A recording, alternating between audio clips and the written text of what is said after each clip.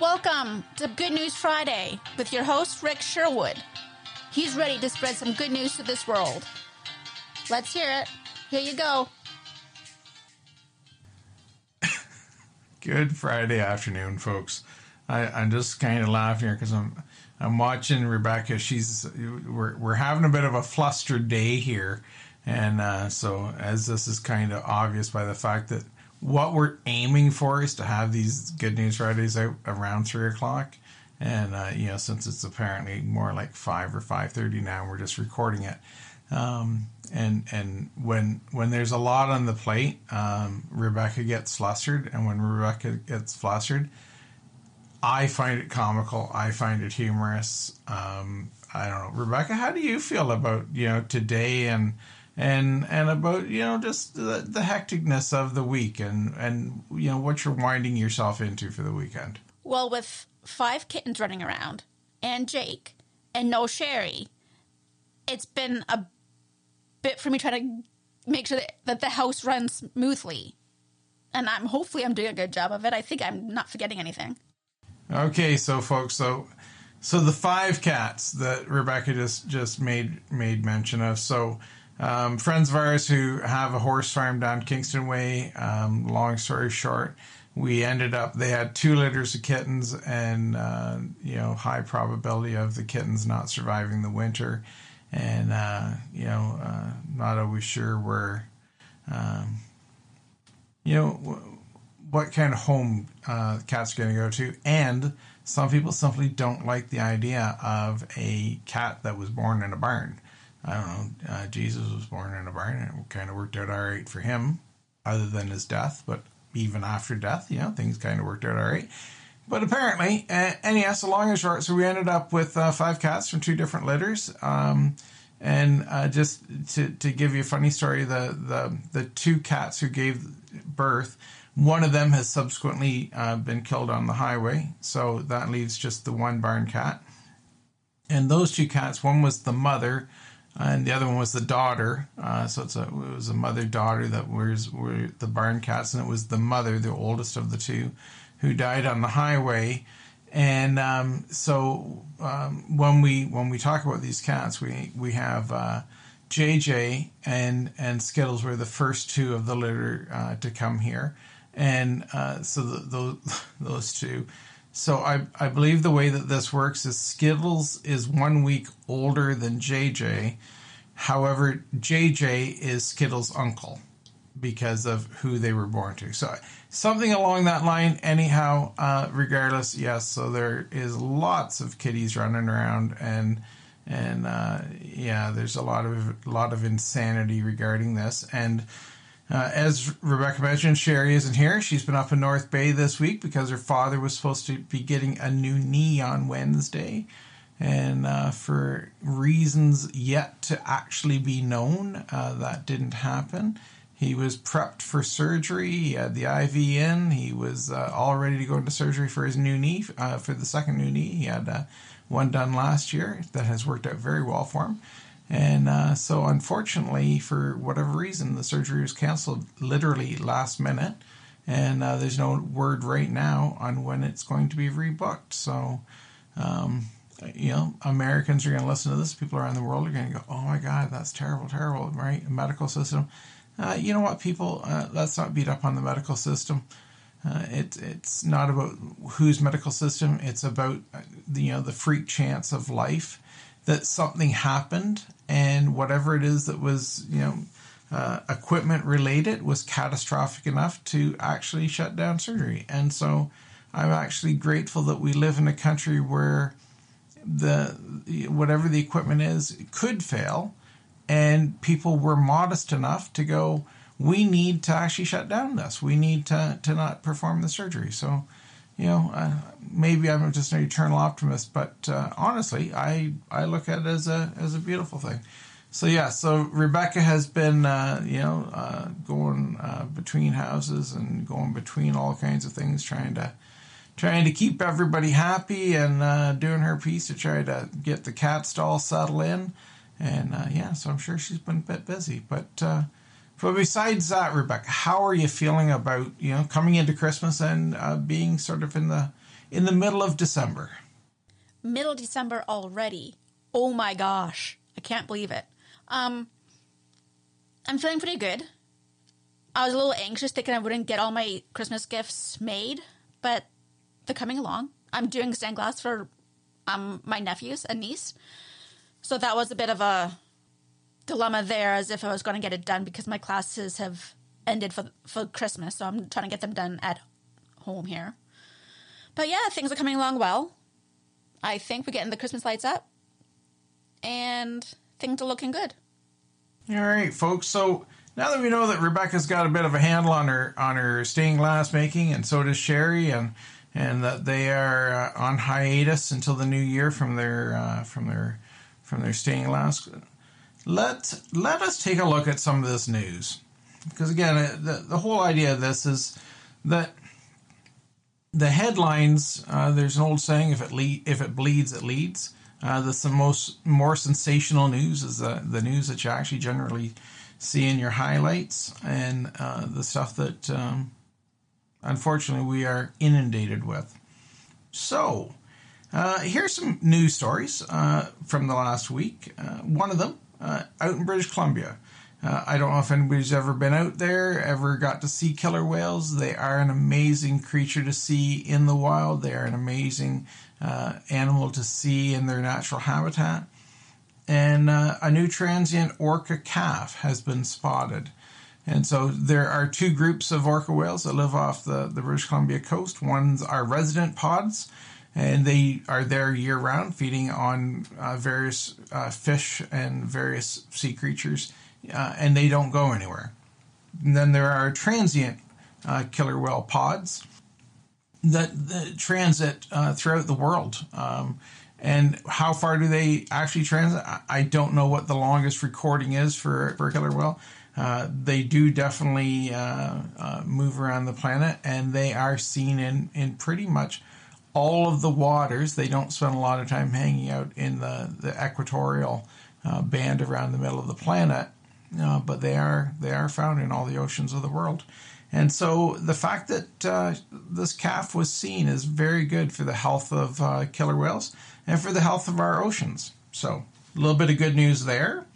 Archaeologists. This one I found really interesting. They found what they believe to be a 6,500-year-old Stone Age cemetery just 50 miles south of the Arctic Circle.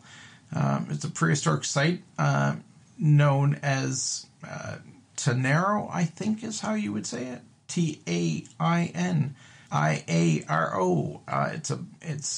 It's in the region of Lapland in Finland, and apparently they're saying that there was actually a cemetery. So the idea of burying bodies, the idea of creating ceremony over our loved ones who have gone before us, been doing it for a long time. So I just found that to be rather interesting. That again.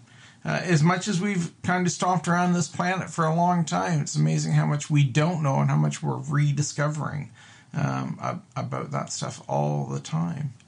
Another interesting story from just up Highway 8 from Stratford in the metropolis of Seaforth. Back a few months ago, a John Deere tractor pulling a couple of liquid manure tanks careened into a building, and finally that tractor, the tanks were unhooked from the tractor quite some time ago, but the tractor wedged itself in the building and was now part of the support structure for the building. So they had to leave the tractor there, which anybody who wonders about how tough tractors and other equipment are built, this tractor is now supporting the corner of this building. Did not squat the tires down on it, did not do anything. It sat there just like somebody just parked it inside this building. And they finally got that pulled out. So the main street of Seaforth has been given back to the residents of Seaforth, and all of the barricades created around this building have now been taken down. So they can continue to do repairs and do all the other needed things that need to be done for that building. And so again, one of these things where it's fascinating how tough a tractor is, how tough some pieces of equipment are. And if you ever see a photo of a tractor parked inside a building, you can go online and find it. And my word, go buy John Deere. Go buy John Deere stock. Apparently they are very tough tractors, and perhaps that's why I own several of them.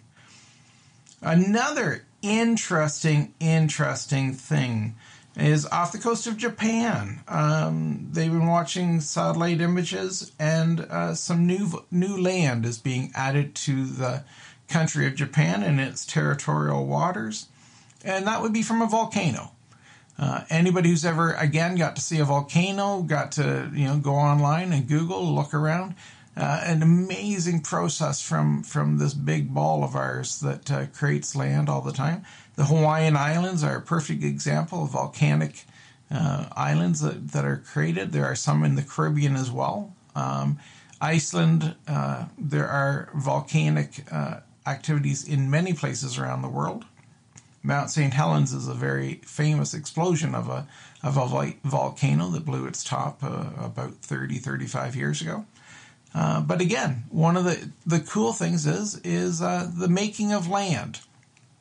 And so I remember back years ago, I'm going to say back in the 90s, I was on a helicopter on the big island of Hawaii with my first wife, and we were flying over top of an active section of Kilauea volcano.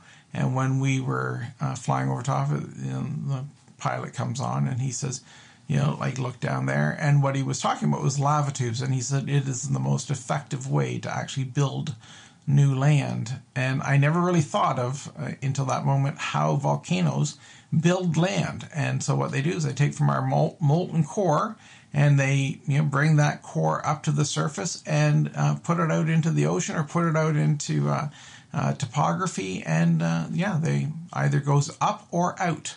And in the aspect of a lava tube, which again, if anybody's ever seen or had the opportunity to go to an old lava field, you will find, and in the Hawaiian Islands, there's actually some really cool, they call them the cathedrals, which is some really cool areas to go into to go scuba diving, which are old submerged lava tubes. So what happens is the lava actually flows extensively through the rock. The outer shell cools, creating a hard surface.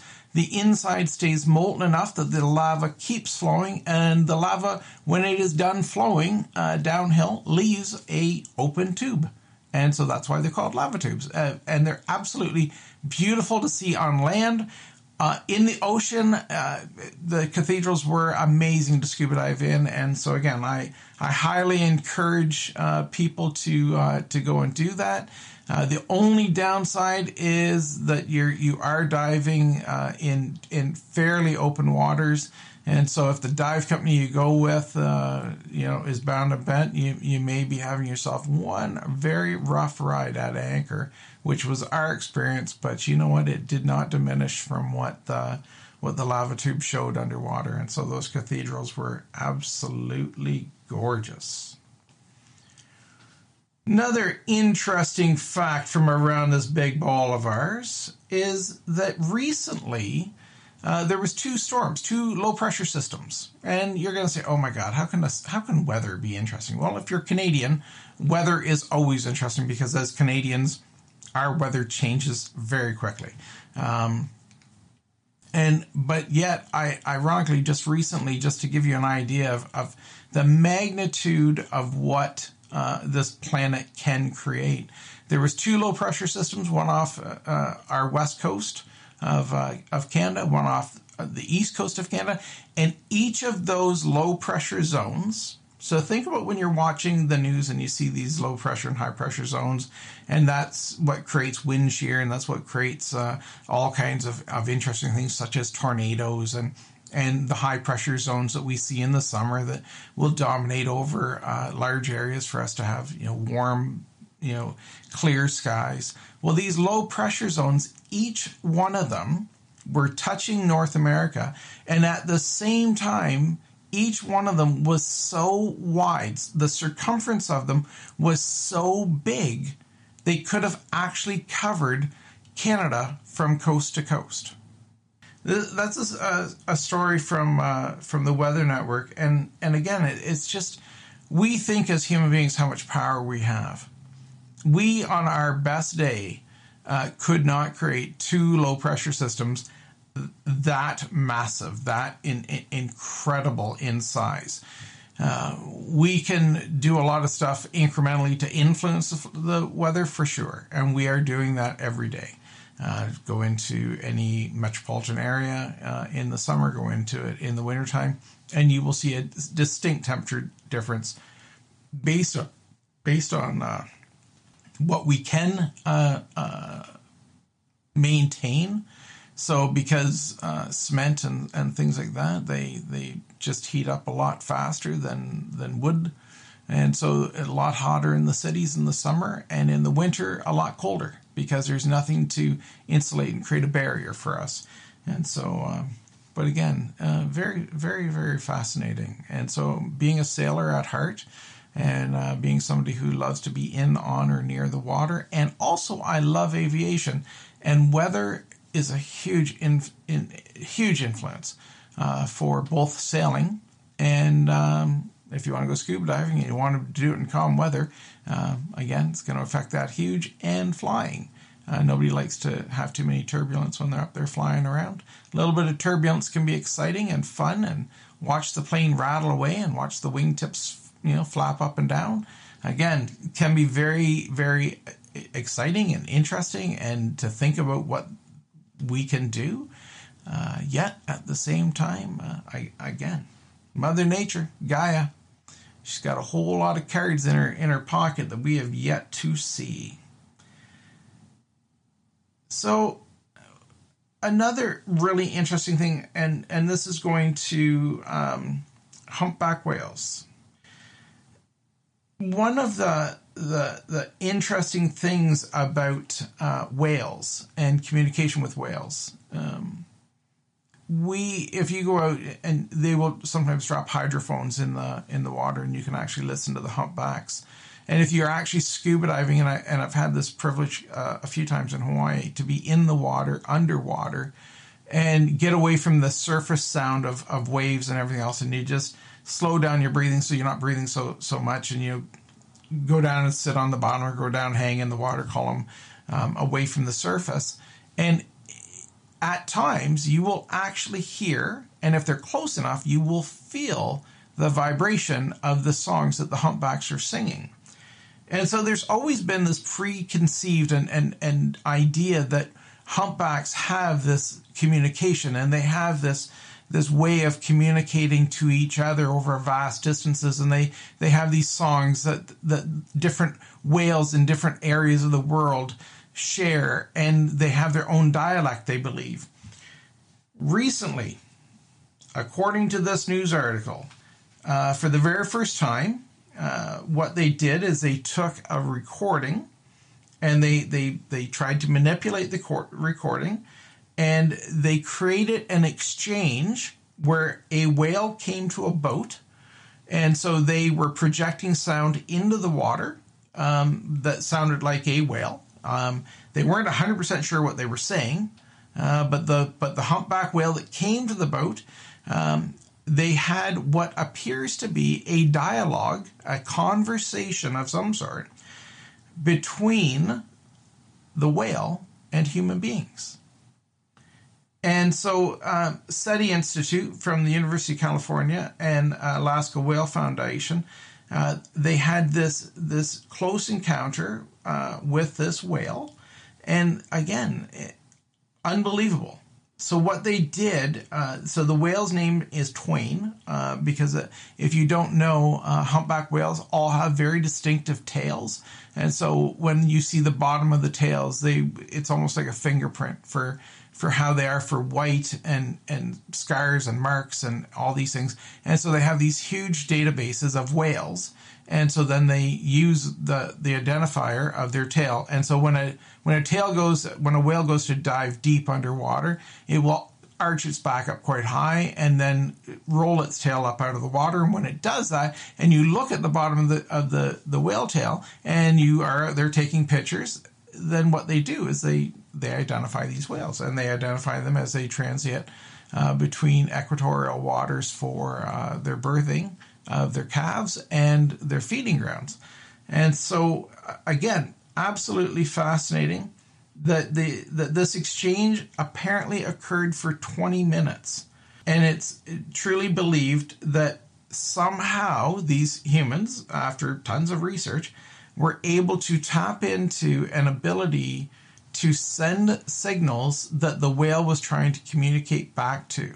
And the whale was communicating back in different ways. And so it wasn't just, the boat sent out a grunt and the whale sent out a grunt and the exact same grunt and the exact same. It wasn't that, apparently. I wasn't there, so I don't know for sure. But again, based on this news article. So again, fascinating. And it really goes to show how much humanity has to learn about what is on this planet, because we just plow along with these beliefs that these animals are just, they're just an animal. They're not human. Well, okay, but they can be just as important, and they can actually have their own structures and their own lives. And in this case, truly, they have language. And humpback whales also use tools. They blow bubbles that are net bubbles to actually encircle fish so that they can swim up through the bottom of the net bubble. And the bottom of that net bubble, the fish have congregated in. Other whales in those pods will come up through the middle and feed on those fish. And so they actually have clearly the ability to communicate, the ability to work in tandem and in conjunction with other whales. And now we know that they are curious and they will actually communicate if we can figure out how to do it. Again, absolutely. Now, last story. Dear, dear, dear to my heart. Anybody who knows me, anybody who's ever been to Lahaina on the island of Maui and in the Hawaiian Islands knows what an incredibly magical place Lahaina was before the fires of this year. It I could go on for days about how much I love that area. I've been going there for decades off and on, and any chance I can go there, any chance I can afford to go there, I go. I always want to be there when the whales are there. Absolutely breathtaking. One of the beautiful things, a tree was planted back in over 100 years ago, and this banyan tree was planted in the parkland along the waterfront. And it was planted over 100 years ago. And so they know who planted it. They know when it was planted. They know the day it was planted. And this tree has grown and grown and grown. And as it has grown and as it has spread out, they actually set aside an entire city block.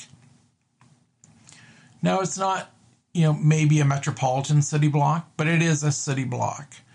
And this tree at night, if you were eating in Cool Cats, which was a restaurant right across the street from it, and you had these beautiful views out over it at night, the sun setting, the sound of the birds, and if you would go for a walk down underneath it when the sun had set, the sound of the birds coming there to roost for the night was almost deafening. It was so incredibly loud.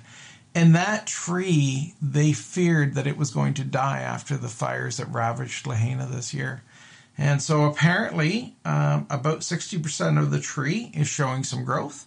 They have spent a lot of time, a lot of energy trying to bring this tree back to life and trying to preserve it.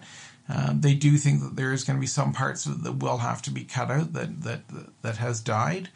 And but again, pretty incredible when you think about Mother Nature going through there and truly devastating Lahaina, devastating the island, devastating the peoples of that area, both the Hawaiian people and people who have found Lahaina or Maui to be their new home. And it is so beautiful because, again, Lahaina will never be what it was, which whenever I think about it, I want to cry. But one of the beautiful things is that tree That tree that so many people would go and see and walk through and be amazed at is coming back. And so, beautiful people, for this Friday, December 15th, hopefully I've given you all a little bit of good news, a little bit of things to celebrate, some things to look into, and some things to truly celebrate. So for everyone here at Black Sheep Rebranded, have a wonderful weekend. Hey, everyone. Again, it's Rick Sherwood here. Thank you very much for tuning into our podcast. Thank you for making them as popular as they are with our ever-increasing countries that we're in and number of listeners. Again, thank you. Thank you from the bottom of our hearts. All the information here is proprietary, and we do hope that everyone will have themselves a safe and happy holidays. It can be a stressful time for people. If you are having some struggles, please do not be too proud to reach out and talk to someone. If you're not sure where to go, please contact us and we will help you get some help to discuss what you need. And so again, everybody here at Black Sheep, myself, Rebecca, Sherry, and all the other people that make this podcast happen, again, thanks.